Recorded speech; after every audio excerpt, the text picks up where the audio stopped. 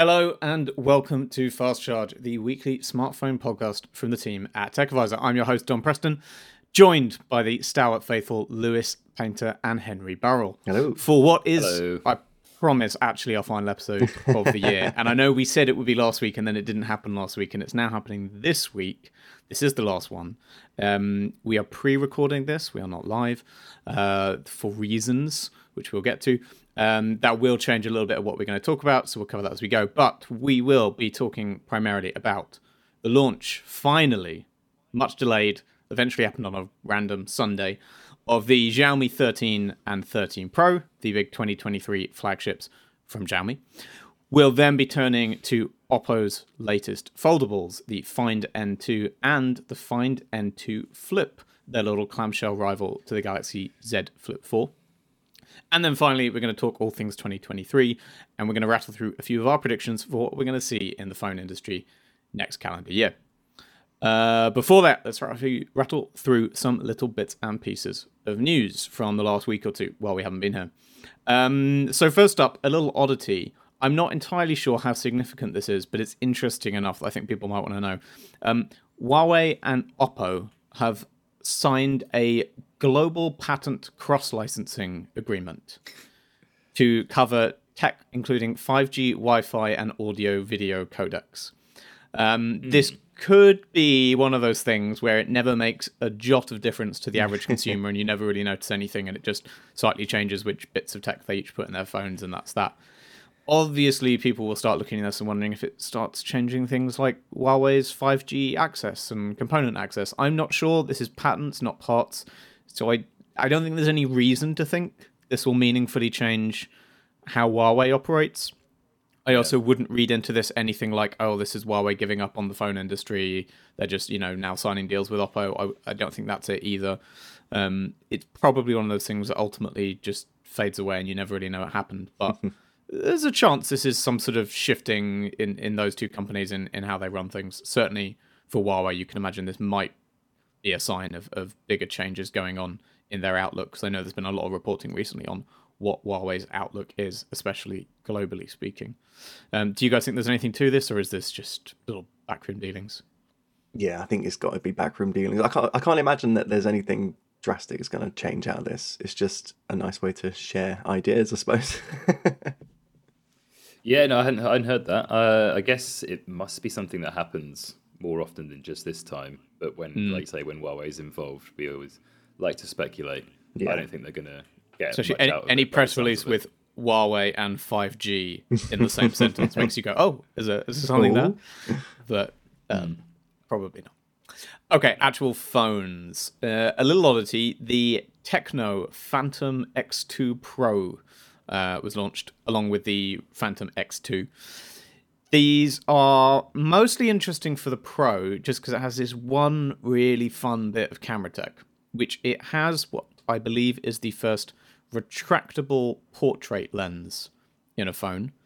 So what this is it is a portrait lens in the way that, say, Vivo uses that term. In this case, it's a 2.5 times zoom telephoto, so a short telephoto lens.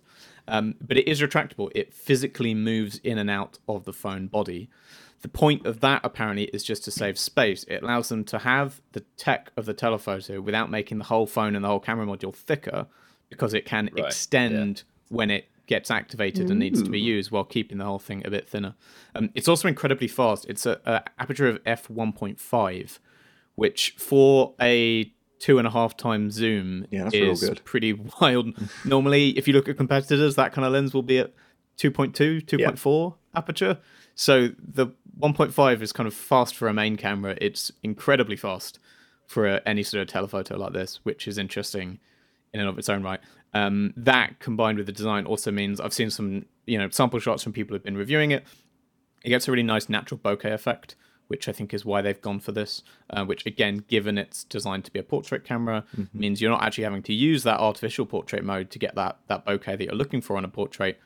The camera does, to a certain extent, genuinely produce real bokeh by itself. I love that idea. Cool. That's such a good idea. But I'm just worried it's going to go in the same way that the pop-up selfie cameras went, where they came, people got worried about how durable they are, and then they quickly disappeared again. Yeah. People get nervous about moving parts. I mean, this isn't like that where it's a whole bit extending out of the phone. It is just one of the lenses moves a few millimeters out on the back. So I think it will make people a bit less nervous than some of that stuff. It's more like the way the lenses just adjust themselves slightly on a just a regular camera.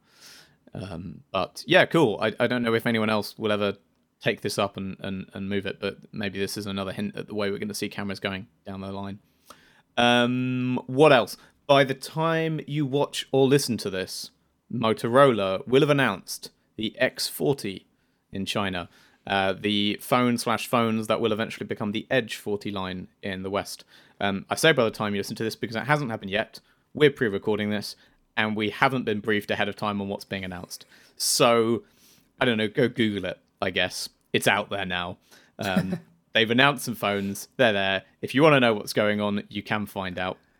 But I've got absolutely no idea. I know there's 2 phones based on the teasers we've had, and I know Motorola keeps lighting them to an SUV. I don't understand what that's about. I would love to find out. So, feel free to let us know what on earth the comparison is, and does it make any sense? Yeah, to an SUV, to the car. They had a little poster that showed like a reflection of a car and the phone. Oh, man. I have no idea. I don't know. I guess that means it's going to have a decent IP rating, but that's not really anything new. Don't know. 4-wheel drive, 4 cameras. Yeah. Maybe it's just going to be absolutely enormous, and they're just trying to cover for that. Just a huge brick of a phone. It's just an absolute tank. Yeah, I hadn't seen that. Yeah, he was disgusted at the chat of Motorola. He just had to leave. Had to step away. Unspeakable SUV phones. Yeah, so that will be out there by now. I'm sorry we don't know about it. We can't talk about it. But yeah, Motorola X40 is out there. What else? We've got another launch before the end of the year. I really thought we might be done, but Nubia has confirmed it will be launching the Z or Z50 series on December 19th. This will be another Chinese launch. We don't know a lot about it. They're teasing up the camera. Teasing it in a slightly oddly phrased poster that suggests it will have camera tech that has the same effect as having a 1-inch camera sensor, which sounds like a way of saying we do not have a 1-inch camera sensor, but we promise it's still quite good. Please believe us. So who knows? That will come out sometime while we're off for Christmas. But yeah, December 19th, the Nubia Z50 series will appear. And then we also know a little bit what we've got coming for us in the first week of January. Weirdly, this is not a CES announcement, but we know that the Redmi Note 12 Pro Plus, maybe other phones in that series, but certainly the Note 12 Pro Plus, will be launching in India on January the 5th. It's actually a little later than I expected because they've been teasing this launch for a week or two on the Redmi India social channels. So I just assumed that meant a December launch was coming. But it turns out they were just teasing a full month ahead of their planned January announcement. Which, yeah. But yeah, I mean, Redmi Note series is always one of their, the top tier of the Redmi stuff. And it was one of those lines where they'll just start and then they'll hurl out an unending torrent of phones. So this is only the beginning. These have launched in China already, it's worth saying. But yeah, this is the beginning of the global rollout. Cool. I guess we should talk about Xiaomi. Usually the biggest phone launch in December, basically. They've made a habit of getting out there for either December or very early January to unveil their flagship for the next year. It gets that December launch in China, and then the rest of us have to wait a little while to get it. This year, the launch was a bit delayed. You may remember it was meant to launch, I think, on December 1st was when they'd originally planned it, and then that got pushed back. So instead, it launched last Sunday. I don't know why it was a Sunday. Yeah, I mean, I'm aware that sort of, the Chinese cultural perceptions around a Sunday may be slightly different to the West, and there's not exactly a religious element, not that there is really in the West anymore, but still, a Sunday is a weird day for a phone launch. By any measure, it is the weekend. But there we go. We got the Xiaomi 13 and 13 Pro this Sunday. 2 phones. We're obviously still waiting on the Ultra. That always comes about 6 months later, so no surprise that we haven't seen that one yet. That will be way down the line. We also haven't yet seen any lights or other models like that, but this line will inevitably get expanded a bit as we go. 2 phones. I guess the highlights, the top level things you might want to know about these are, 1, Both of them use the new Snapdragon 8 Gen 2, that new Qualcomm chip. So they both got that latest chipset, no MediaTek, just Qualcomm for now. Both of them have pretty decently improved camera setups, and especially the Pro there has had a big improvement to its camera setup. And third, they both had tweaked designs. They both look different to the 12 series. Arguably, just as importantly, they look quite different to one another, because we've now had this jump where, like last year, there are different sizes, but new to this year is the fact that the smaller model, the regular 13, now has straight edges and a flat screen in a way that's a little reminiscent of a certain phone series made in California. So let's start with the chip, I guess, 8 Gen 2. Not the first 8 Gen 2 phone to roll out. We've seen a few. Vivo got there first, and we're now beginning to see the spread of these. No big surprise. Xiaomi has always gone big on the latest Qualcomm flagship chips. I guess there was maybe some thought they might also throw in a MediaTek version or something like that, as we're beginning to see happen. But no massive shock to see just the 8 Gen 2 thrown into both of these. That was always the likeliest outcome.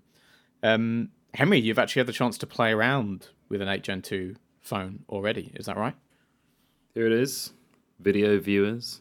They did not send me the one with the BMW stripes on it. So this is the iQOO, to be clear. He's holding up, not the Xiaomi.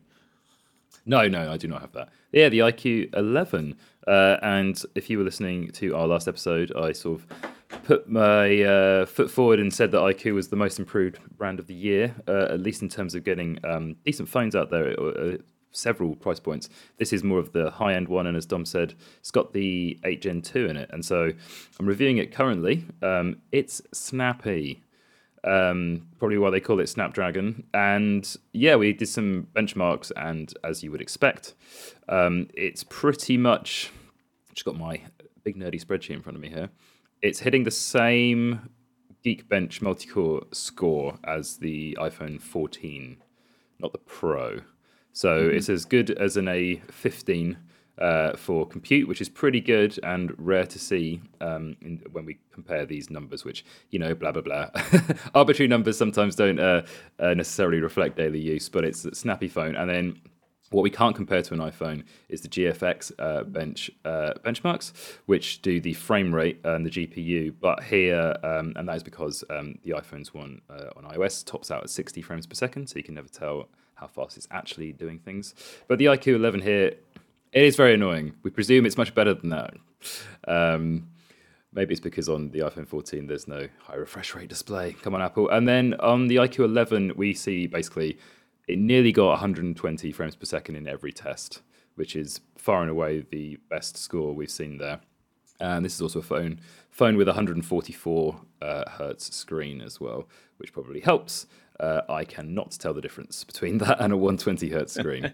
But suffice to say, the most annoying thing about this phone currently, not to go on too much of a tangent, is the insane amount of bloatware on here. But apart from that, yes, promising to see it in a phone like the Xiaomi 13 soon as well. Yeah. One thing that's also noteworthy is I benchmarked the 8 Gen 2 when I was at the launch of the chip. And that was obviously testing it in Qualcomm's reference design hardware rather than in anything made by a manufacturer, by an OEM. I actually saw even better benchmark scores when I tested it on Qualcomm's hardware. Yeah.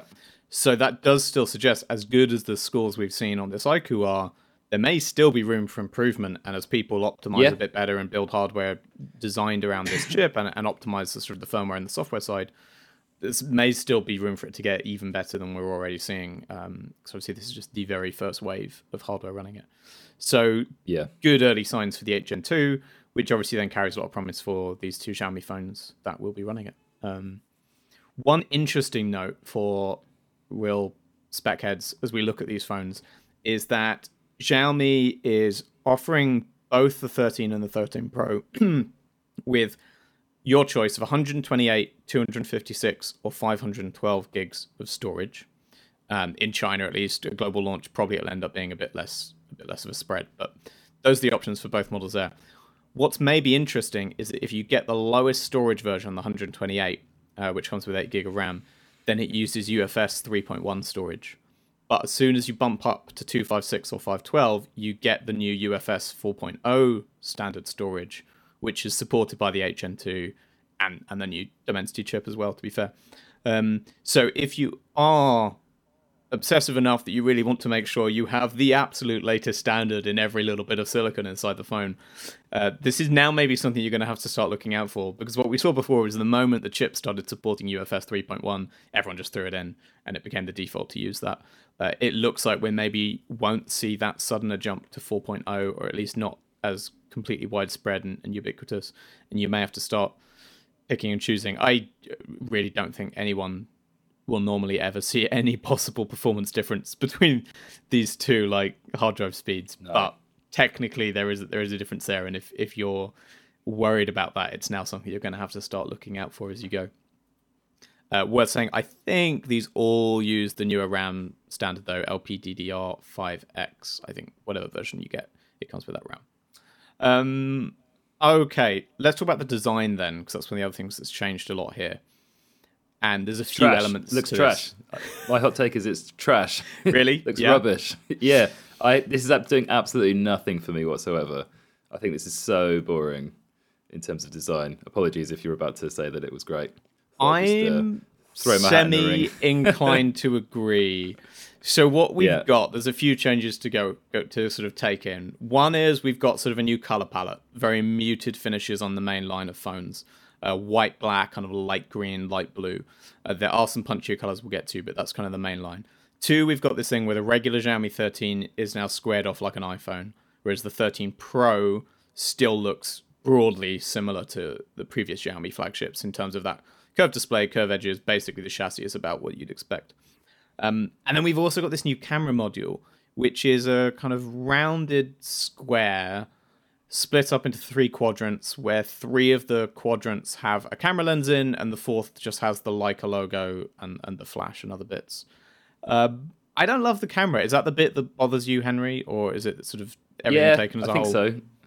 Yeah, I think it adds to the effect as a whole. I know that companies are going to find it difficult if they want to change the design every year. I know that Apple gets away with not doing that, so other companies maybe want to differentiate by doing something slightly different. But I think it probably just is how those cameras look on the back of quite a plain looking phone.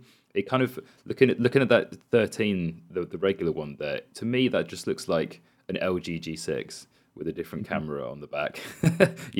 Like not that inventive. And I know phones are just screens with cameras now, but I don't know. It wasn't doing anything for me when I first saw them. I was quite surprised.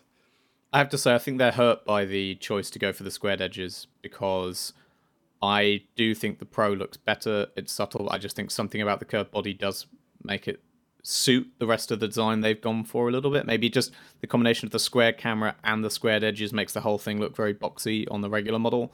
It just looks a little bit like, the module, the way they've done that with the split up cameras, so they sort of fade into the black. It just kind of looks like it was made like a kit that you put together. Like you slot in all the modules, I don't know. Yeah, it's fine. It's just too big, because the cameras are fairly small in these fairly large squares. So it's just like, it just looks like the whole thing could be more compact if they just didn't go and do that. And the thing is, I'm sure that's not true. It will be the size it needs to be. But yeah, I agree. A lot of people will look at it and think there's all this wasted space. It's an odd choice, because it looks like, although the camera module itself is still very prominent, it does look like they've really tried to downplay the lenses and downplay the size of the cameras. Whereas, say, on previous models, certainly if you say look at the Xiaomi 12S Ultra as the other extreme end, but even last year's 12 line, they kind of highlighted how big the main camera was, and they wanted to make that main lens look big with then 2 small additional lenses with it. It really feels like on some level they've decided to do the opposite here, and what they want to do is downplay the lenses, downplay the camera, try and make it look subtler and sleeker in a way that I don't quite think they've nailed. No. I hate the iPhone 13 look on the Xiaomi 13, because I feel like when you're paying a lot of money for a phone, you shouldn't feel like you're getting a knockoff. And to me, it just looks like a knockoff iPhone. Like even in the marketing images, like the blue finish is the exact same as the iPhone 13 Pro, like it's the exact same hue. And yeah, it's not doing anything for me personally. It is a funny one, because I was never a fan of the move to the squared edges, and it always felt very backwards to me, but it made some sense for Apple, because it's in part, not entirely, but in part a nostalgia play for them, right? It was always purposefully playing back to an older design language they'd had that people were very fond of. That's not there's none of that there for this here. There's no nostalgia play being made by Xiaomi here. There's no nod to classic Xiaomi design. It's just them saying, "Oh, Apple does this, so I guess we'll do it too." Yeah, literally. Yeah. Plus, it runs MIUI, which is also pounds. That's its own problem. I do think I think the more colourful versions help this a little bit, and I quite like those. So there are these sort of muted finishes that are coming out as the regular versions. They're pretty similar across the 13 and 30 Pro, the black and white, light blue, light green. They're on glass for the regular ones and ceramic for the Pro, which is at least a nice touch, with then a leather finish if you get the light blue one. But on the regular 13, they're also doing this limited edition set of 4 really bright finishes, which I think are limited edition China only. We'll probably never see them anywhere else, which is a shame. And they're really punchy red, blue, green, and yellow, I think. So 4 different finishes, each just that whole color. These work for me a bit more because, I don't know, there's just something, they stand out a bit. They do look a bit different. And suddenly they're really vibrant. They really pop. They've gone all out to make this as sort of eye-catching as you can do. There's no subtlety to them at all. And they definitely won't be for everyone. I'm sure a lot of people will never want a phone that's that bright. But man, at least you look at it and say, oh, cool, you're doing something different. Like that's its own thing. I love that vibrant green color. There's something that speaks to me about that green. It's really nice. But yeah, I completely agree that these just make more of a statement than the kind of muted pastel finish of the standard ones. Yeah. It's a shame they probably won't be able to get them here. Yeah, I'm confident those will never leave China, but we'll see. Maybe I'll be surprised. Okay, so what else do we want to talk about? The regular 13, one nice thing is we do still have the size difference here. So you've still got the fact that the regular 13 is a smaller phone, which I do want to sort of praise Xiaomi a little bit for sticking to their guns there. I don't know whether we'll see that again next year or not. I don't know sales-wise how much that's worked for them, and obviously all that landscape of small phones. It's not small. It's not Zenfone 9 small or iPhone SE small, but it's a 6.36-inch panel. That is actually a little bigger than last year's one, so they have crept back up very slightly. I think last year was a 6.2 something, so that's a little worrying. But they are sticking with that since you have a size choice here. And it is nice to see a high-end Android phone that is at a more manageable screen size. I think what would have been the standard size 4 or 5 years ago now counts as small, if not quite, tiny small. But that's welcome. Both got OLED displays, both 120 Hz. You only get LTPO if you go for the Pro, and the Pro is also a bit higher resolution because it's bigger and it's curved. And so definitely a display upgrade for the Pro, even setting the size aside, because you get the LTPO and the higher resolution. Charging is an interesting one because they haven't really gone all out here, at least not in the Xiaomi way, where often they feel like they're just throwing everything out, charging and hoping to set records. So 67-watt charging on the regular model, 120-watt on the Pro. Both got the same 50-watt wireless, though I've never met anyone who cares about that. It's a high-speed wireless, that is. And 4,500 milliamp hour battery on the regular one, 4820 or something on the Pro. It's a little bigger, probably similar. Definitely feels like Xiaomi is just, I don't want to say resting on its laurels because it sounds a bit lazy, but it feels like they've hit a plateau where they said, okay, our charging for this level of phone is good enough. This isn't where they're now trying to throw out 200 watts or anything mad like that, which I think is kind of welcome. I appreciate it, because I always wonder, like, how good is the efficiency of these crazy high wattage chargers? Like, because obviously you're using a lot of power at home to deliver this, the charge. So I'm just wondering if it's, worth it to go to these 200 watts, 250 watts when 60 watts, 67 watts like this is absolutely fine. It will charge your phone in like half an hour. Like anything beyond that is just, and yeah, then you have to worry about obviously the battery degradation and everything that comes with that as well. And definitely diminishing returns. But so where they have put their effort is cameras. So I guess that's the next thing to talk about. We'll start with the regular model, which is maybe a bit less exciting. So 50 megapixel main camera with OIS. And then 10 megapixel telephoto, 12 megapixel ultra wide, and a 32 meg selfie. The highlight here is probably the telephoto, because what we're getting here is an actual real telephoto lens that we didn't get on last year's Xiaomi 12. F2.0, 3 times telephoto with OIS. Not going to be the best telephoto camera in the world, not a periscope, anything like that. But still, now that regular model flagship has what looks on paper to be probably a decent telephoto camera. And so you are now getting that well-rounded triple rear camera setup that you might want or expect of main, ultra-wide, telephoto, all of which sound like they're going to be solid. So I don't think you've got a big obvious compromise here in terms of versatility anymore, which maybe was part of what you got last year. But the Pro is really the exciting one here because they have stuck with the same model they did last year of a triple 50 meg setup. Again, it is main, ultra-wide, telephoto. All of them are 50 megapixel. The ultra-wide, I think, is the exact same as last year, so nothing too exciting to report there.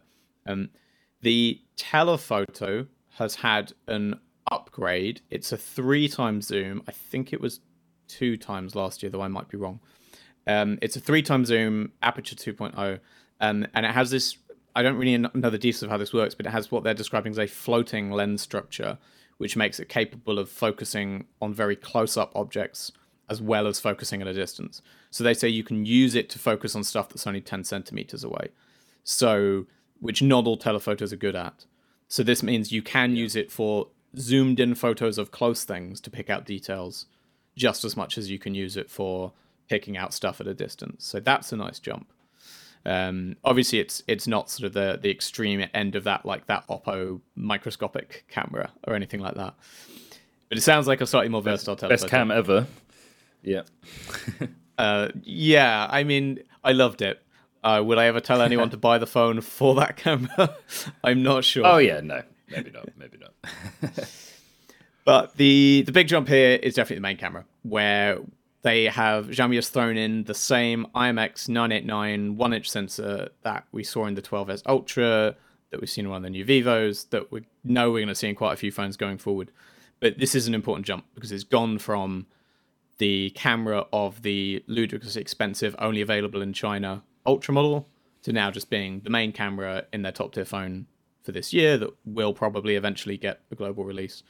And I mean, it was a fantastic camera in the 12S Ultra. That camera system had a lot of other bits going for it, but yeah, that main lens really blew me away. That was one of the cameras that I certainly loved last year and that made me sort of feel like it was doing something a little different.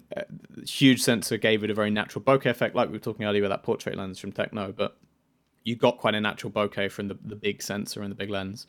And I don't always love Xiaomi's processing and color tuning, and I think that was always the only thing that let me down a bit, and I feel like we're going to see the same here.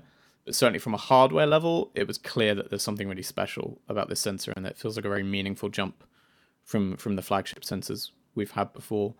How big a deal do you guys think it is that we're now seeing that only a few months later get down into kind of an affordable tier of flagship phone? I'm here for trickle down tech. That's my thing that I'm, because it's always really exciting to see it in the crazy high end stuff, but I think when it really makes a difference is when it starts trickling down to something a little bit more affordable. Like it's fun to see the bleeding edge, and then it's even more fun to get it at an affordable price.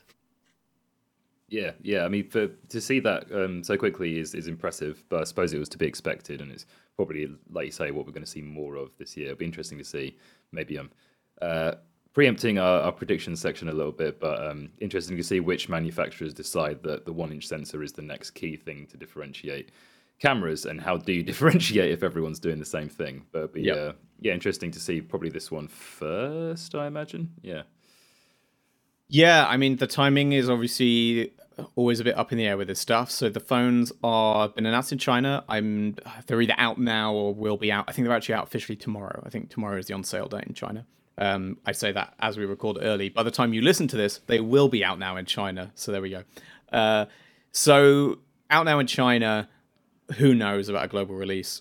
Xiaomi does tend to launch these core phones internationally. We got the 12 and the 12 Pro. They both came out worldwide. Obviously, the US, North America accepted.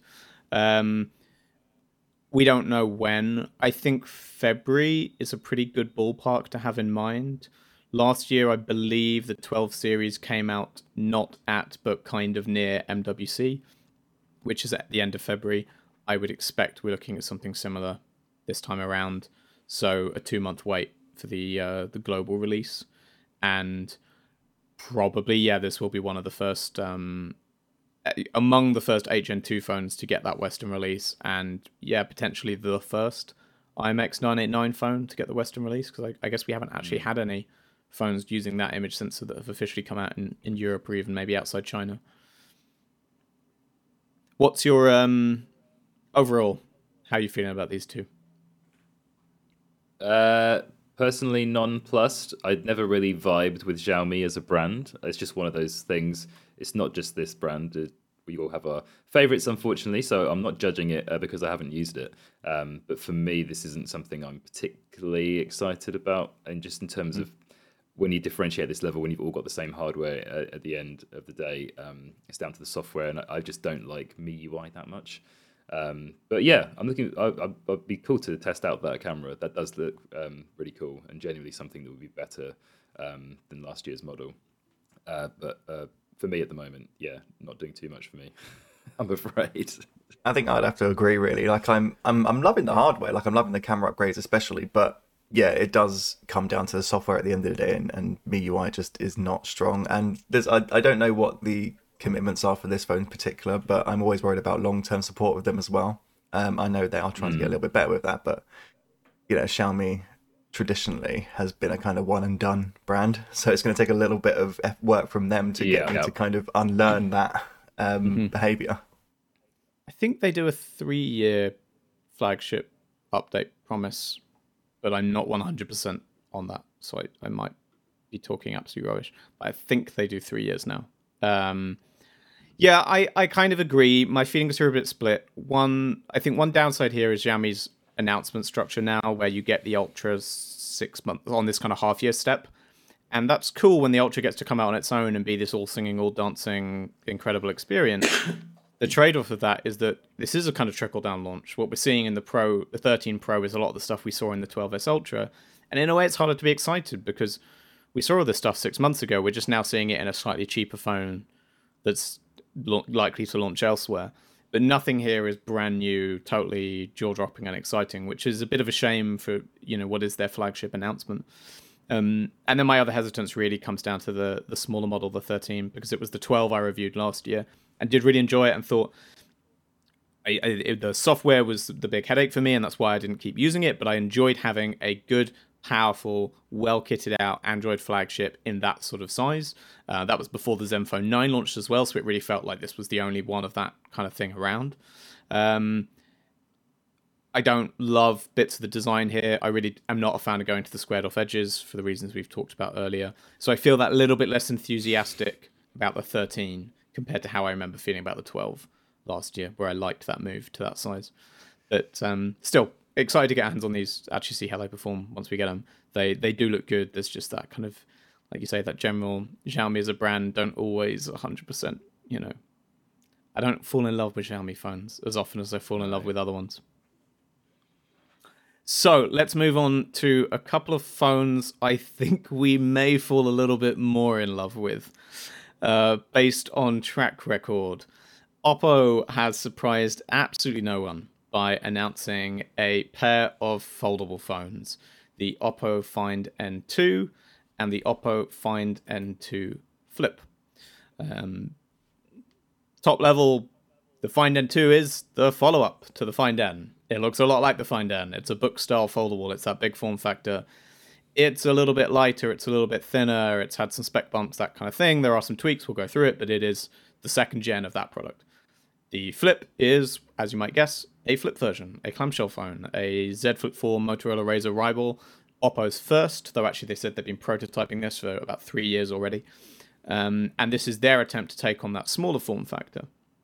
And I think what's interesting, as we'll get to, is it already sounds a little bit, from talking to Oppo, like they're more bullish about the Flip than they are about the regular Find N2. And it feels like they're already seeing that trend in the marketplace we've seen with Samsung sales, that they're kind of looking and saying, oh, maybe the Flip's where we're really meant to be. And that's the interesting space. So just before we get to that, I should say these announcements came from Oppo's InnoDay event in China, where they kind of, it's actually 2 days despite the name, something they've learned from Prime Day, I guess. It is when they unveil their kind of exciting bits of tech looking forward. We've got these two phones. They did also, in the first day of InnoDay, announce a couple other bits. One is a health tracker that's not very exciting.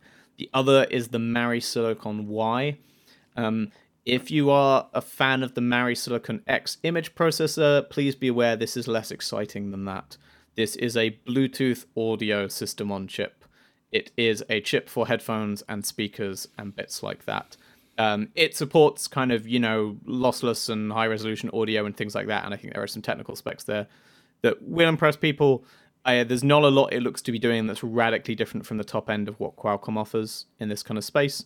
And I certainly think from a phone perspective, people are going to be less excited about this chip, which again is a chip for the audio products. It's for headphones, it's for speakers. This is not a chip that goes in your phone. That's less exciting than the Mari Silicon X as that phone image processor was. I know that gets a lot of love. This is a slightly different thing. Okay, so let's talk about the actual phones. I think we should start with the Flip, right? That's the one that's new. That's the one that's in a way more exciting. So this is a bit like the Z Flip 4. Obviously, there's clear kind of learning from there.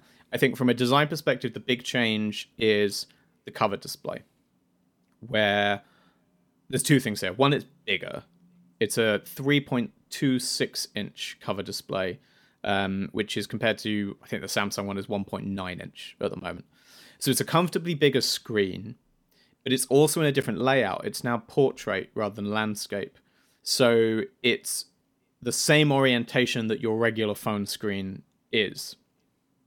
I have mixed feelings about this. I have mixed feelings about this in the same way I have mixed feelings about all the talk about Samsung going for a bigger cover display. I think there are some obvious practical benefits. More screen space gives you more room to just do stuff with that screen. It gives you, as we saw Motorola do with the Razr, they moved to a slightly larger one. This is even larger than that. More space lets you do that. Especially useful for that camera viewfinder use case that they all love to show off in ads, where you use that little screen to see what your camera's going to take. And I think part of Oppo's point is that the portrait orientation makes more sense for that, because that's how your phone generally takes its photos. That's how we're used to engaging with a phone viewfinder, is the portrait orientation. That all makes sense. I've got to say, it doesn't look as nice. Just from a design perspective, I think there's a cleanness to the Z Flip design language Samsung has, and this is a little bit like the way I see the Razr design as well, which is we've just tried to cram the lenses and the screen onto the back of the phone and made them both as big as we can and used all the space. Yeah. I mean, I'm conflicted by that, because I've been using the Razr for the last few days, and I really like the fact that there is a bigger cover display on it, but there is limitations to what it can do in its aspect ratio. But then I can't imagine that having a different aspect ratio is going to make me want to use that tiny 3-inch display any more than I would be using this one, because all this really is for is just checking your notifications or quickly accessing the camera. I can't imagine anyone's going to be scrolling through Twitter on a tiny display like exactly. that. Yeah, and to be fair, Oppo's not suggesting that. They are the pitch is not, it's like your phone screen. You can use your phone on this tiny 3-inch display on the outside. You are not meant to scroll through Twitter on this little display. But yeah, I know what you mean. I find this funny because I remember I had a meeting with some Samsung execs at IFA, I think it was, where we were chatting about the design history of the Fold and the Flip and that line and everything. And one of the things they really talked about with some pride was that an unexpected impact of the Flip's design was that Flip owners used their phone less than other phone owners. Yeah. And that this was a good thing, that people reported that they liked this fact about it, that it was a way that the fact that it closed, the fact that the cover screen let them just check things quickly and go, no, I don't care, encouraged them to actually open their phone less, use their phone less, and that this was this pleasant surprise, not really Samsung's plan, but they were actually talking it up as this is a really good thing we've done. I'm a bit hesitant. This movement to make those screens bigger is going to move slowly away from that and move more and more towards, here's all the things you can do, here's all the ways you can use your phone again while it's closed. Yeah. And I similarly like the fact that when I'm using a Flip, I often leave it closed, don't open it for a while, and when notifications come in, you can just check and be like, no, I don't care, I can ignore that. Or engage in a very quick way without having to open the phone to engage with them properly. I must admit, I've been finding the exact same thing with the Razr for the past few days, because this is the first time I've had the clamshell kind of foldable. I'm usually a book foldable kind of guy. So it's been a whole new experience for me. And yeah, like you say, like I find myself checking it less because there's that extra interaction of you having to open the phone to then go on Twitter or whatever. And then I look at the phone sometimes, I'm like, I can't be bothered. Even though, it's just a quick opening, but it's something psychological about it. It's like an extra barrier. Like, do you really want to do this, or are you just doing it out of habit? And it's really making me notice how often it's just out of habit that I reach for my phone and not because I need to do something on it or anything like that. So yeah, it's really interesting.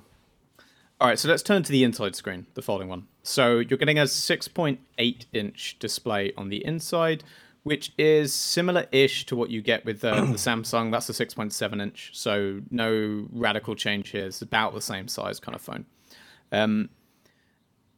It's a 120 hertz AMOLED display, as you expect, 21:9 aspect ratio, so pretty standard. The hinge is maybe the interesting bit.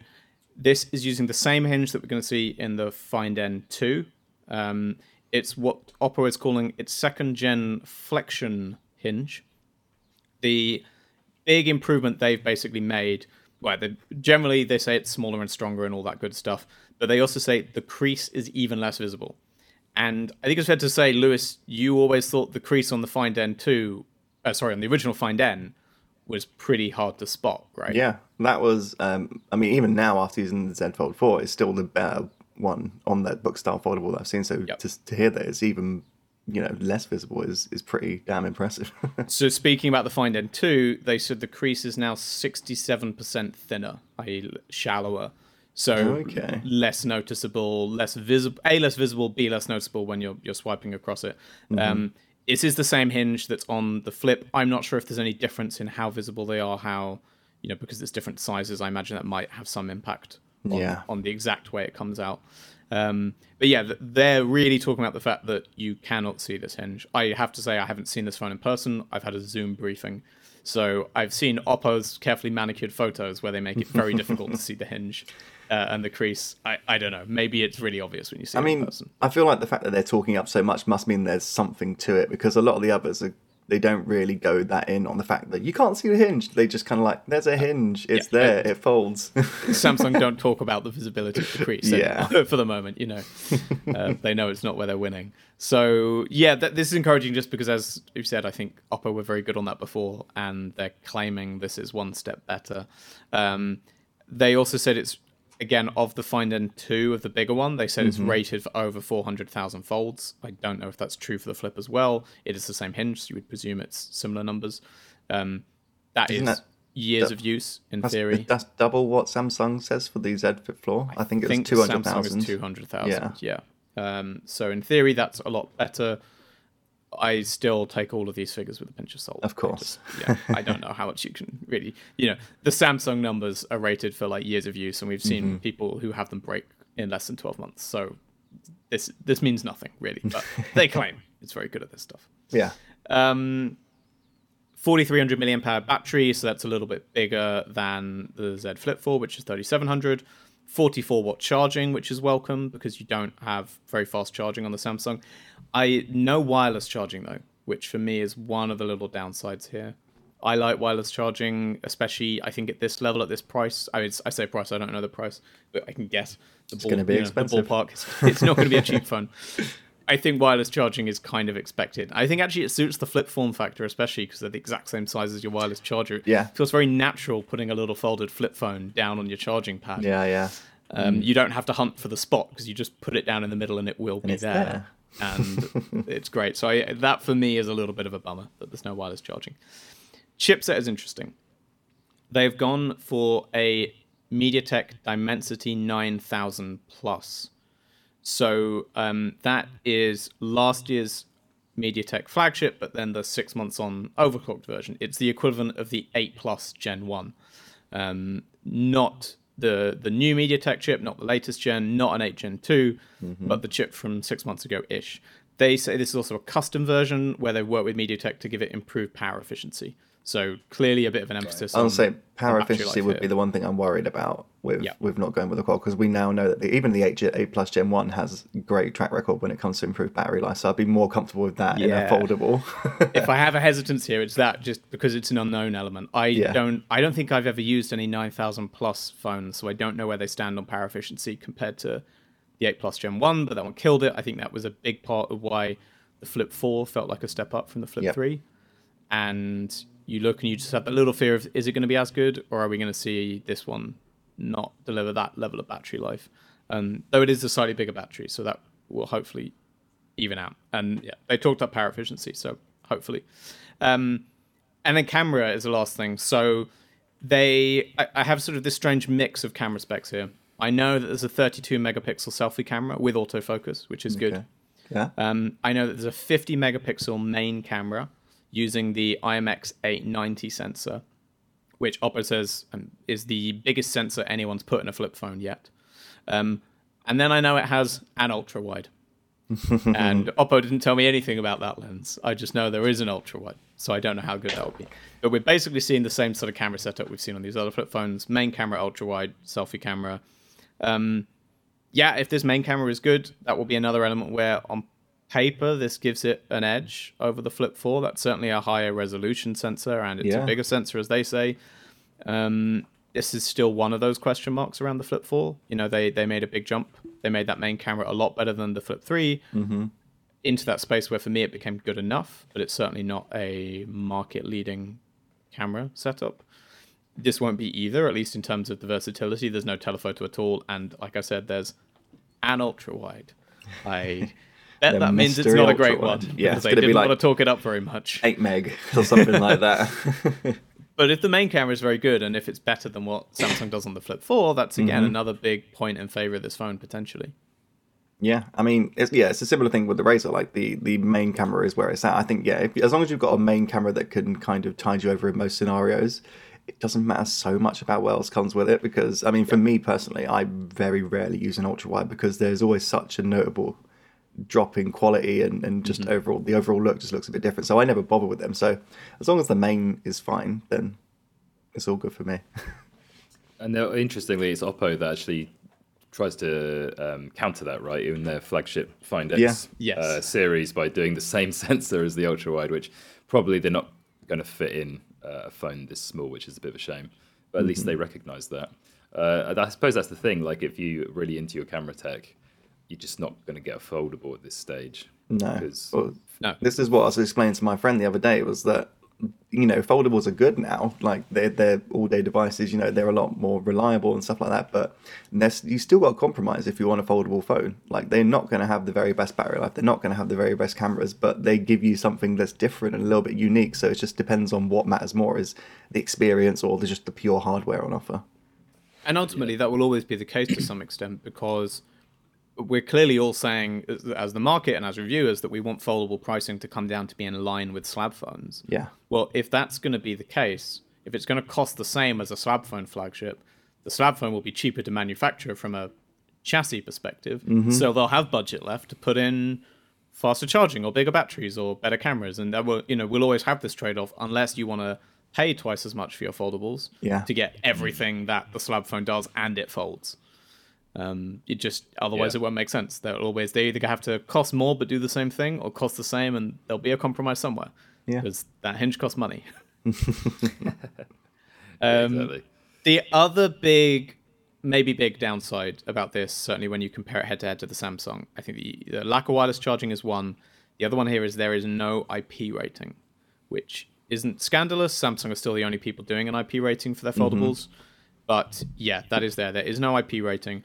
Oppo, when asked about this, basically said they still have designed it in the same way as they designed their IP-rated phones. And certainly they were happy to say it'll work fine in the rain. Yeah. But yeah, this is not IP-rated. It's worth saying the Samsung only has IP rating for water anyway, not dust. But there's nothing of that sort here. So if you want that element of peace of mind, that of a sense that there's a little bit of extra durability, you're not going to get that quite in the same way here. I don't know how much that really matters to most buyers, to be honest. So we spoke a bit about how Oppo clearly is putting its money behind the Flip in a sense. And that is because this phone, they are willing to commit, is going to come out in Europe in Q1 2023 in, I believe the phrase was, most countries in Europe. So an international launch, again, US, very unlikely for all the usual reasons for an Oppo phone. I don't know about the rest of the world. I'm sure this will come out in some Asian markets as well. I don't know beyond that. But this is getting an international launch. And not to get too ahead of ourselves, because we'll turn to the Find N2 in a second, but that phone, they would not make that promise for. So they've clearly taken the line that in putting out these two foldables, there's one they're willing to push to a global market and one they're not yet. And it's the Flip phone that they're saying, okay, yeah, that's the one where we think we can make money on this internationally. What do you guys think the difference is there? Is it a question of different levels of competition, or does it just come down to Flip phones are popular? I mean, I think because they were talking about a little bit about the software experience not being quite up to scratch for the Western market, and I think that's based on my experience with the Z Fold 4 and stuff like that, that was my big complaint, is that even Samsung, after 4 years of doing these foldables, the software is still needs work, and the app support in particular needs work, and because there's not a lot of apps that do support that big boxy form factor. So I feel like that's probably going to be their biggest thing. I mean, I don't know what the situation is in China with apps optimized for that form factor, but because there are a lot more foldables in China, I've got to believe that there are a lot more apps that do work with it. And I think it's just maybe Oppo's just waiting. I mean, obviously they're still going to polish it for the West, but maybe the big thing is they're just waiting for more people to kind of fully adopt it in their apps, maybe. Mm-hmm. Yeah. The Flip, as you said, the Flip is just basically the same aspect ratio as a normal phone, so you don't have to do much to the software. Yeah. If they're saying that the Z Flip 4 is obviously selling way more than even Samsung probably thought it would, then they've got to get there quickly. Otherwise, Samsung's going to run away with the market. Yeah. Yeah, absolutely. And I mean, we've said it before, but it's very welcome just to see more people barreling into this space. So very glad that we are getting another Flip phone here. Oh, yes. One note I'll actually make on software while I think about it. Oppo were also asked about software update guarantees, because I think even for their other flagships, I don't believe they yet commit to any certain year of updates or anything like that. And they weren't willing to commit to anything on these either. That said, they basically said they will have an announcement soon, and that they're working on this, specifically highlighting their long-term overseas software support, because there are differences to the software they run and the updates they offer for China versus the rest of the market. Basically, there was a vague hint of there'll be an announcement soon and you'll all be happy with it. So Oppo clearly thinks it has an announcement coming, and was a bit bullish that it was clearly going to say good numbers when it did make its announcement about long-term software support. But it hasn't made that yet. We don't know yet. We obviously don't know things like which phones they'll apply that to, and it's always possible that you'll be really happy, and it still turns out to just be the kind of 3 years of version updates that now has become the norm, a bit more of the norm, and isn't that impressive anymore. But we'll see. So no promises there yet, but we will get something. Let's talk about the regular Find N2 as well, because I think there's still obviously a lot of interest in the book style stuff. We'll go through this one a little bit quicker because there's less that's new. As we said, it's the same hinge that we've seen in the Flip, that second gen of their flexion hinge. The overall design here is similar to what we saw in the Find N2. No big transformation aesthetically, no big transformation in terms of aspect ratios or anything like that. What's maybe the biggest change is they've managed to make this lighter. And this is really impressive. They say the Find N2 weighs 233 grams. To put that in context, that is 42 grams lighter than last year's Find N. So that's a pretty big drop. It is also lighter than some slab phones. They inevitably picked out the iPhone 14 Pro Max as the comparison point. But this is lighter than a 14 Pro Max, and I'm sure if you went and picked out the 12S Ultra and some other big phones like that, you can definitely find some more that run above 233 grams. So, yeah, that's good going. For a big book style foldable to now be at the point where, I mean, I think anything over 200 grams still tends to feel heavy when you pick it up from a phone perspective. But yeah, that's a big jump. Everything else was kind of in that nearish 300 gram space when it comes to these big foldables. So this is very impressive. I think a big chunk of it was down to they're now incorporating more carbon fiber into the layers of the display and things like that. That's part of where they managed to save the space. It's still got Gorilla Glass Victus on the front and back, so it's not like they've dropped glass or dropped that glass protection to deliver that. But yeah, they say this is a lot lighter.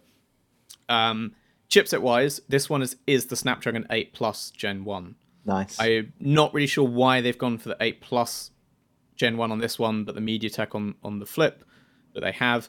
Again, this is not the 8 Gen 2 though. And if you're following rumors, that won't come as a surprise, but I think there will be some people a little disappointed that for this kind of top tier phone, they're already half a gen behind on the chipset. But I guess, again, it tells you a little bit about the kind of compromises you end up making on these foldables, Exactly. like we were saying, Lewis. 4,500 milliamp hour battery, 67 watt charging, so pretty standard. Camera setup, again, has had some big jumps here. So it's got the same main camera as the Flip, that 50 megapixel IMX 890. But we then also now have a 40 megapixel ultra wide, a 48 megapixel ultra wide, and a 32 megapixel telephoto. So spec wise, these are sort of a big jump from what we got before, where it was 50, 13, and 16. It's the same kind of setup, but they're a little bit more bullish this year that these are good cameras and that this is up there in that flagship space. You know, I suspect this will be of a similar-ish level to the Find X5 Pro. That said, we're probably seeing the Find X6 Pro in 2 months, and I'm confident that will be better than this. Yeah. So, you know, again, that compromise is still there. This won't be Oppo's best camera in a phone, but this does look like, on paper, a big jump up from last year's, in line with its other flagships for the moment. And I mean, yeah, that I don't think you'd ever complain about seeing that kind of camera setup lined up on a phone. Again, we'll have to try it out and see how it actually performs. But on paper, yeah, that looks great, and that looks like, to the extent that this is a compromise, it's only if in that you're a real phone camera nerd, you want the best of the best of the best. This won't be that. The average person who just wants to buy a flagship every year and wants something with a good camera, this sounds like it ticks that box. Yeah. Right? Yeah. And then the only other note is Oppo was hyping up its software changes. Better split screen, kind of a fun thing where it had screenshots, easier screenshots while in split screen, so that you can screenshot one half of the display with a single gesture action, stuff like that. Just a few little details like that. Again, though, they are a bit more cautious than this one. They did specifically, as Lewis said, cite the software as one of the reasons this one's staying in China for now. Right. It was for now. For now is the exact phrasing they used. So there's no guarantee this won't get a global launch, but I think I would be surprised to see it happen. I think they're just leaving the door open that they might, but I don't think it's going to happen. I get frustrated with the level of non-commitment to this kind of thing. Like, they know if they're going to release it or not. And for the people, that's the thing. Like, most people won't ever know that this phone is out there, pretty much, if it doesn't come to the West. And like, so I just think it's odd that they won't say yes or no up front. I just kind of think back to like a company like Apple, and they'll be like, "Hey, here's our phone," but you know, we might release it. Maybe. Yeah, maybe if we fancy software's it. Software's not quite ready yet. I don't know. Like, I'm not saying that Apple does everything well at all, and I'm not, but it just seems odd to me that when people really do want to know about these kind of products, they're going to want to know that kind of detail, and not quite to know yet. It kind of shows that they're not sure if it's going to succeed, because if they're keeping it in China, they could probably just home market optimize it there, like you say. But I still find it interesting that they're just like, yep, Flip, we're definitely doing that one. So it's just funny to me that for a product launch like that, they can be so certain of one and so uncertain of another. Yeah, we rag on Xiaomi every now and then, but I have to give them credit. When they launched the 12S Ultra, they launched that and said, this is not launching internationally. Yeah. And it was a straightforward, this is China only, we will not release it anywhere else. And fair play. That is refreshing to hear when a China's launch happens and they just say, yeah, by the way, this one's not getting a global launch. We know that. We won't try and hype it up for you. We won't tease you with the possibility that maybe it's going to turn up in 4 months. We're just like, it's not coming. And I think that's useful for people to know. Yeah. Especially anyone who is following the market, following the Chinese market. They see these phones and they think, well, I know I want a foldable. Should I wait? What if the Oppo Find N2 does come out? I don't want to buy a Samsung and then the Oppo launches a month later. Yeah. It's nice for them to be upfront and say, this one is, this one isn't. So I kind of agree that I'd like a little more clarity from them rather than a for now, but I can see why they're keeping their options open. That said, this is not coming out internationally. I do not wait for it. Sadly. I think that for now is very optimistic. Yeah. But the flip, we will see.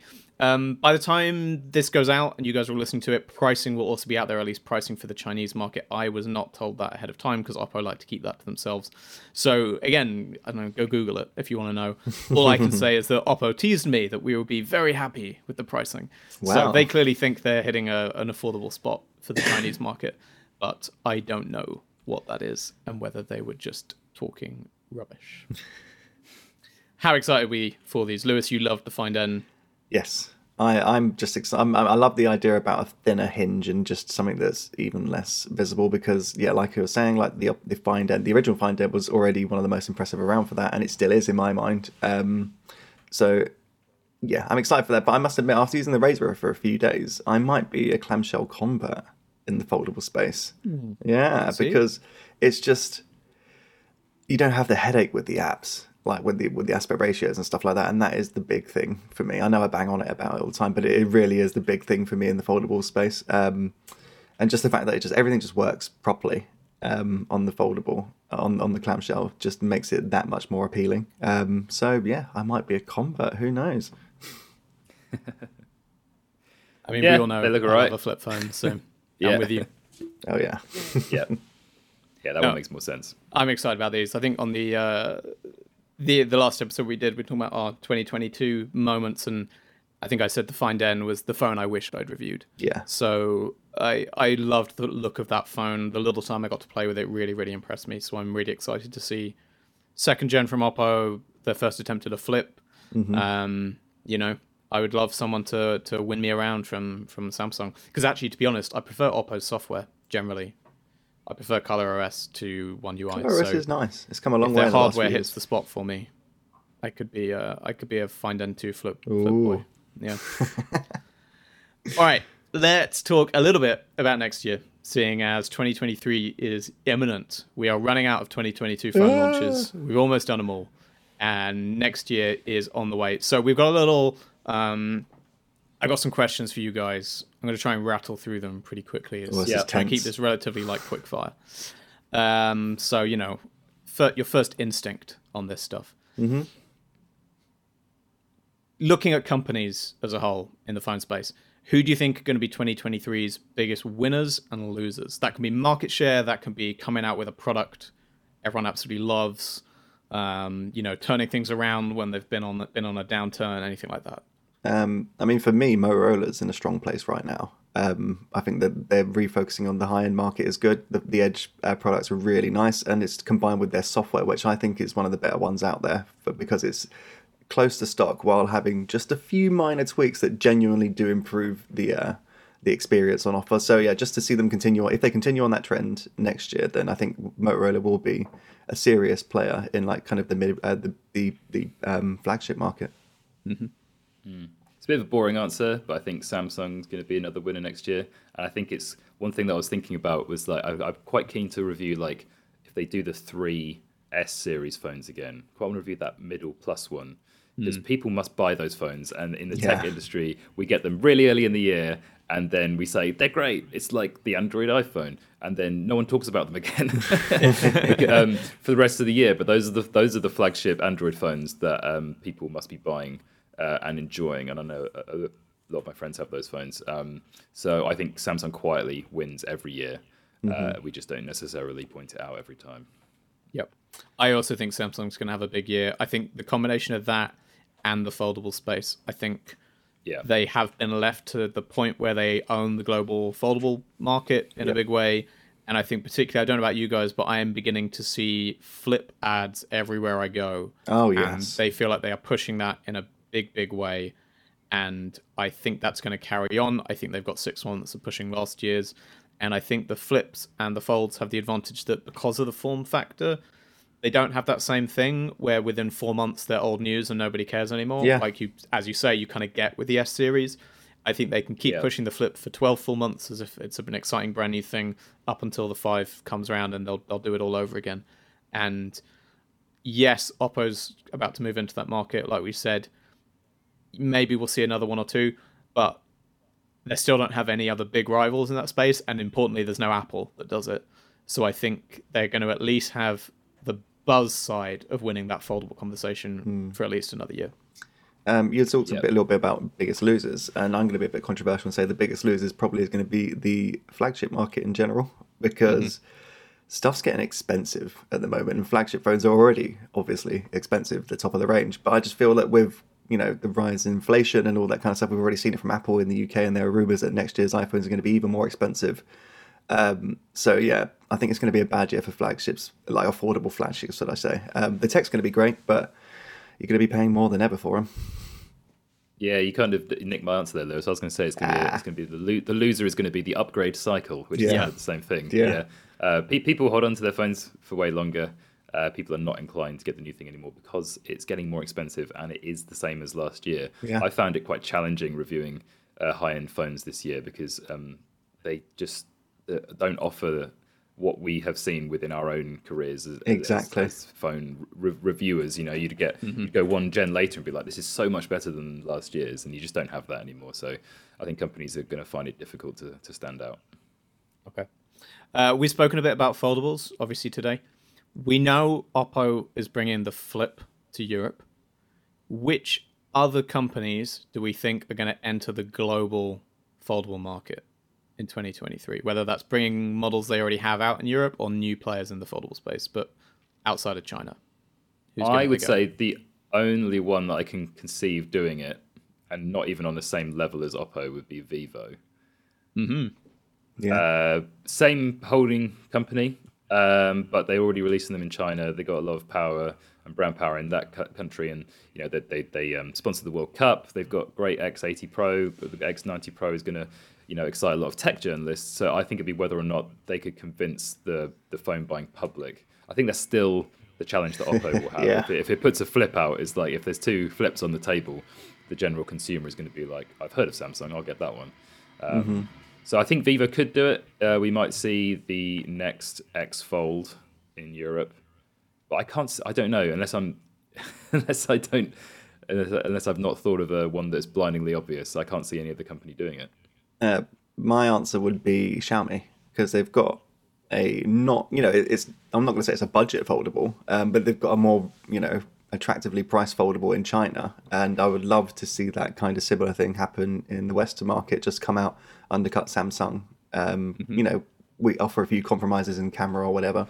But yeah, just offer that book style foldable in a more affordable price package. I got to admit, I'm still a bit skeptical about both of those actually doing it. I might be wrong, but I think they both dragged their feet so long on bringing them internationally that I'm not sure how long it will take now. The cheat answer, because we kind of know it's happening, would be Google, because we're pretty confident there's a Pixel Fold. I completely forgot about Google. Well, and we also know that Honor's doing it. That's why I didn't say Honor. But yeah, I think OnePlus. Yeah. Because I think, especially given the Oppo news, I wouldn't be shocked to see a parts bin version of one of these two phones come out in the West with a OnePlus logo on it, not least because that lets them do the US, and almost no one else is playing around in the US market. And, yes, Honor and Oppo and maybe Vivo, maybe Xiaomi will start doing these globally, but not in the US. No. And OnePlus, we've only got Samsung and Motorola there. We will only have Samsung and Motorola there for a long time, unless OnePlus wants to throw its hat in the ring. I mean, wasn't there a rumor they were just going to reskin the original Find N and call that a OnePlus foldable? Yeah, that was rumored for a while, and I wouldn't be shocked to see basically that happen this year. Again, I think they'd probably do what we've seen them parts bin these phones where you get slight tweaks. Yeah. It's not the exact same phone, but one lens is changed here, one chipset is slightly different, the battery's a bit smaller. I think we'll see that. We'll see some very small variation on this, on one of these two come out as a OnePlus. Okay. Are we going to get, an honest to God, someone can pay money to get it, rollable phone? 2023. No. Yeah. No. I just don't think it's going to be a thing for a while yet. I mean, I don't know if it's going to be a thing full stop, but probably not in 2023. No, definitely not.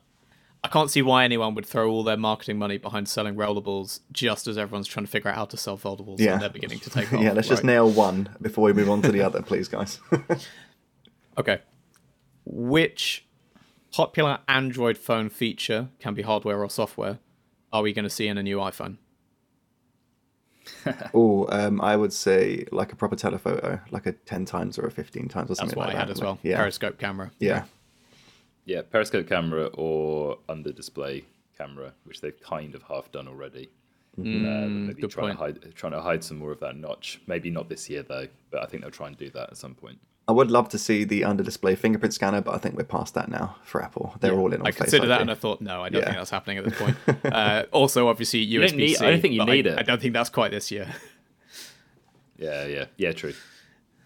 Okay, to be fair, flip this around. Which iPhone or iOS feature will all the Android OEMs nick? Oh, Dynamic Island, 100%. What they should be stealing is the 5 or 6 year software promise. That should Yes. be what they're stealing. Yep. That novel idea of supporting your technology longer than 2 years. What a Sony. concept. Yeah, so that'd be my pick. My runner up would probably be the the approach to the always on display tech. Those and are lock screen. the same two I had. The Dynamic Island and the Always On Display. Even though the Always On Display has mostly been disliked, at least that's I my love sense it. in my tech bubble, I still think we're going to see loads of Android people say, okay, cool, put it in there. At least put it in there as an option. In that way, Apple has now given you the option of different ways of doing it. I think we're going to see some adoption of that kind of stuff. Okay, this is one kind of for Henry. What is everyone going to find to complain about OnePlus this year? Well, I was actually going to call out people trashing OnePlus and saying parts bins just now. I think OnePlus is getting a pretty unfair rep because phones are all from parts that may or may not have come from a bin, and I don't really understand how a company that's owned by BBK and you got Oppo and OnePlus. How has Oppo been the one that's come out being like, look at this innovative Find X series phone that is rightfully praised, and then just as good a flagship in my opinion in the OnePlus 10 Pro. Everyone's like, oh, it's just like an Oppo phone with an extra lens and some Hasselblad. I think it's no one looks unfair. at the Oppos and says, "Oh, it's a OnePlus phone with Color OS." Yeah, on. I agree with you. Like, Color OS is good, and therefore, by extension, Oxygen OS is good because it's Color OS. Yeah. But it gets trashed. What was the question? What are they going to get trashed what's for going to this happen year? in 2023 that they're going to get trashed for? Yeah, what's going to be the new OnePlus bugbear? You know, we've had the alert slider, one. we've had the software. Yeah, the alert slider was a bit of a PR dud for them because they said that they basically just wanted to get the phone out and it will come back. So that was a bit of a shot in the foot. So I will admit that was a bit of a shame, and I think it's also unfair that they get lambasted for making more than one or two phones. Like that just seems like a normal business thing for me. I think they'll probably get. My answer would be they'll get trashed no matter what they do. Mm-hmm. Yeah. Even though the OnePlus 11 will have a new design and people will say it looks ugly. It looks like an Oppo. Yeah, exactly. Even though the OnePlus 11, by all accounts, if we add all the bits together, will be a phone with the Snapdragon 8 Gen 2 that gets 5 years of software support. So in my book, that sounds like a good start. So I'm not sure. Okay, my final answer is cameras. For some reason, people just say the camera's not very good, and I can't really tell why that is. I think they're just not as good as marketing themselves anymore as they used to be. Yeah. And I think we all are slightly taken with the slick marketing machine behind Oppo, but for some reason OnePlus is just like, yeah, we got a new camera this year, and everyone's like, oh, you didn't try and impress me, so I don't think it's very good. We'll see. I think it'll probably be something to do with the camera or the software that they'll get trashed for, which is nothing new, unfortunately. Mm-hmm. Oh, I didn't know I had such a rant in me. Yeah, came out of nowhere, that did. Lewis, do you have anything to add to the diatribe, or should we move on? I think we should just move on after that. Thank you, Henry. Right. Okay. Across all of its subsidiaries, brands, product lines, how many phones is Xiaomi going to release in 2023? Oh. 99. I was about to say, it's quite got to be around 100. It's got to be. They won't quite make triple digits, but they'll try their hardest. They were just so like That's the rule. Yeah. It just feels like Xiaomi release a phone literally every week. Like, so there's going to be at least 52. And if we're using the phrase parts binning, Xiaomi, it does name binning, where it'll take exactly the same phone and call it something else and release it somewhere else and embargo it in terms of a press announcement. Yeah, Okay, I mean, I'm pretty sure they've sometimes re-released the same phone in the same market under slightly different names. So, well, let's hope they don't notice this one. It's not on. okay, what is the silliest fast charging speed we're going to hit again in a released phone? No concept stuff. What's going to hit the market? How fast are we going next year? 300. Oh, you think we'll hit 300? It's probably about as high as you can go, isn't it? 240, is that what we're at now? I don't think we've had a 240 on the market. No. I was going to say 240 because 240 is the tech Oppo showed off at MWC last year. Yeah. In a hypothetical, we kind of built this, but it's super cool. But if we put it in a phone, it might explode. This is the tech trend that I hope goes away in 2023, if I'm allowed to say that as well. Yeah. You only need like 80 watts, and then your phone will charge in half an hour. Unless the phones are going to get bigger batteries. Yeah, I don't see why this is an arms race that the people are dealing with. It's just numbers. It's diminishing returns, and it ruins the battery. It makes the phone more expensive. Makes it hotter. Yeah, it really winds me up. All phones should have 80-watt fast charging with the charger in the box. That would be nice. That would be the ideal. Mm-hmm. I mean, I have to say I agree there. I think there's a sweet spot around 100, and we've blown way past it. Lewis, do you have a tech trend you wish would go away next year? I'd say remove the unnecessary cameras from mid-range phones, please. Yeah. Stop with the 2 megapixel macros and the depth sensors and all that crap, and just spend a little bit more on the main camera and maybe the ultra wide. Just give me a good camera, good main camera, and stop with the pointless extra. Especially with Xiaomi, where they don't even have a lens; they'll just make a badge that says AI and just put that on the back because that just looks like another camera. Please just stop all of that nonsense in 2023. Well, that's the extreme end of part spinning where they had like a 4-lens camera module they wanted to use, but this phone only has 2 lenses, so they just use that bit anyway and print a sticker on top of the other lenses to highlight them. I'm with you. I'd like to see similarly on cameras, I guess. I'd like to see the end of the absolutely enormous oversized camera modules on high-end flagships. I know there's a trade-off there. We want a variety of lenses and we want bigger image sensors, but we've seen, say, one of the absolute best cameras this year was the S22 Ultra. Like, it's still in the conversation. It's still really, really great, and it's got a fairly restrained camera module design. Yeah. Yes, there's a fair few lenses, but it's a simple look. It doesn't cover the whole phone. It's understated. I much prefer that to the stuff that, say, Vivo and Xiaomi are doing, where they just put these huge blocks across the phone and make the lenses as big as they can and take up as much space as they can. I mean, even on the iPhone, it's just very imposing now, like with the new sensor and stuff like that. It pops out a lot and it is a lot bigger. Well, it feels bigger, personally. All right, last one. Comes back full circle a little bit, 'cause this is kind of related to that winners and losers question from before. And who do you think is the dark horse of 2023? The company that's going to surprise us in a good way? I want to say Nokia, because the X30 was a complete redesign on the X20. The X20 was a bit of a naff phone. The X30 was genuinely, in my opinion, a competitor for the best mid-range phone, along with the Oppo, with the Find N2. Find N2? Jesus Christ, I'm getting mixed up now. The OnePlus Nord 2T. There we go. Yeah. And the Nothing Phone 1. And I really hope that they kind of continue that, because it wasn't just a spec upgrade. It was like a complete redesign of the look, the camera module, and obviously Nokia already has really good software support, and they are focused on the mid-range market and the budget markets. So if they kind of bring that design language to all of their budget and mid-range phones, I think they're going to be a very exciting player in that space. Yeah, I think that's a good one, and they have actually demonstrated that they can just completely change a line when it's for the better. Yeah, exactly. I think my answer would be more of a hope that that Sony will do that, rather than a belief that they will. I thought that the Xperia 5 Mark IV is one of the best phones they've done for a good long while, but it still comes with all the caveats of the point and shoot. Camera experience isn't great, and the software support isn't up to par.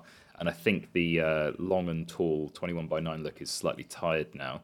If they could refine that phone, make it a proper compact flagship at £800, I would like to see them do that. And so Sony, I think they've still got one surprise left in them in terms of the phones, but I don't have as much hope as I do for Lewis's pick there.